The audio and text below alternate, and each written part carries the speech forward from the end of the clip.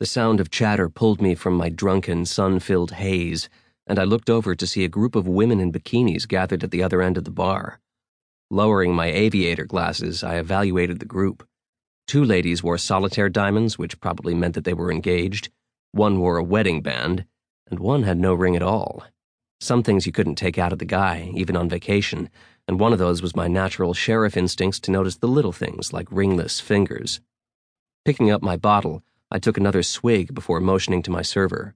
I'd been in Vegas for just over 24 hours, and I hadn't been without a beer since. I wasn't going to start now. As long as I didn't switch to hard liquor, I would be fine. Liquor made me stupid, and I intended to spend my vacation shit-face, not smashed in the face by an angry husband for making some dumbass move on his wife. That didn't mean I wasn't going to spend a good bit of my time finding a few one-night stands, provided they didn't expect anything. And they had no problem keeping their last name to themselves. I didn't do last names. Last names were for girls you planned to keep around. I had a motto. Girls were like dessert. You savored dessert, you made room for dessert, but you did not eat the same dessert every night for the rest of your fucking life. A shadow fell over me, and I looked up to see a server had finally made her way over. "It's almost lunch. Can I get you something?" She looked like she had been at this job for way too many years and probably had the stories to go with it. "Sure, yeah, I'll take a burger." "You got it, love. I'll be right back." She had just left when another shadow fell over me, but this one was accompanied by the smell of coconut. I turned to see the woman that I spied earlier, the one without a ring, spreading out her towel on the chaise lounge next to mine. As she bent over, her artfully sculpted ass wiggled in my face. I mentally counted the seconds. Any moment, it would happen. It was a guaranteed pickup line. "Would you rub some lotion on my back? I can't reach." Bam! There it was. Did women realize the thoughts that went through a man's mind when they asked that question? Sure, we didn't have a problem putting lotion on a woman's back, but it wasn't suntan lotion that we were thinking of. No, we were thinking that we'd like to put a white man-made kind all over her instead. Shrugging, I grabbed the bottle of banana boat and squirted some in my hands as she scooched closer, settling between my legs. My cock, which was always up for a good time, made sure his presence was noted. "I think you were on my flight yesterday. Are you from Orlando?"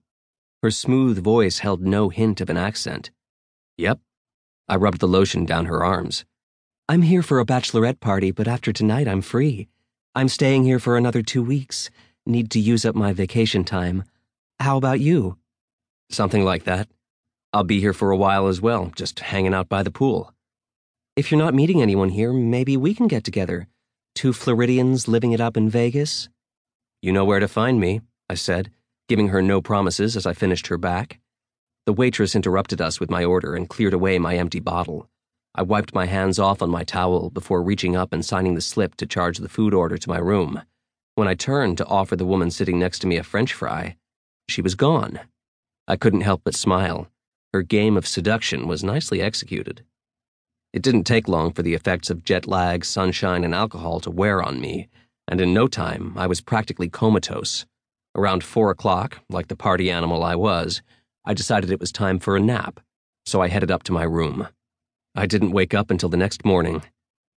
Prior to this trip, I hadn't been to Vegas, and since the Orange County Sheriff's Department was forcing me to take 2 weeks of vacation before I transitioned into my new position on motors, I figured this was the best place for a single guy to find women, alcohol, women, gambling, women, so on and so forth. So, since I at least had a clear mission, I took a quick shower, got dressed, and headed downstairs. Exiting the elevator, I turned to the left and then headed through the casino to the other side for the restaurants. The pyramid shape of the Luxor was intriguing, but much larger than it appeared from the outside. The place was a fucking maze to top all mazes, and I was damn tempted to leave breadcrumbs so I could find my way back. Maybe they should consider putting colored lines on the floor. Blue takes you to the pool, green to the casino where you will lose all of your green, and red for food. Finally finding a small bistro, I ordered steak and eggs and sat in silence and ate. I was just finishing when the sound of moans pulled me from my sleepy state. "Hey." The girl from yesterday groaned as she lowered her sunglasses and tried to take me in.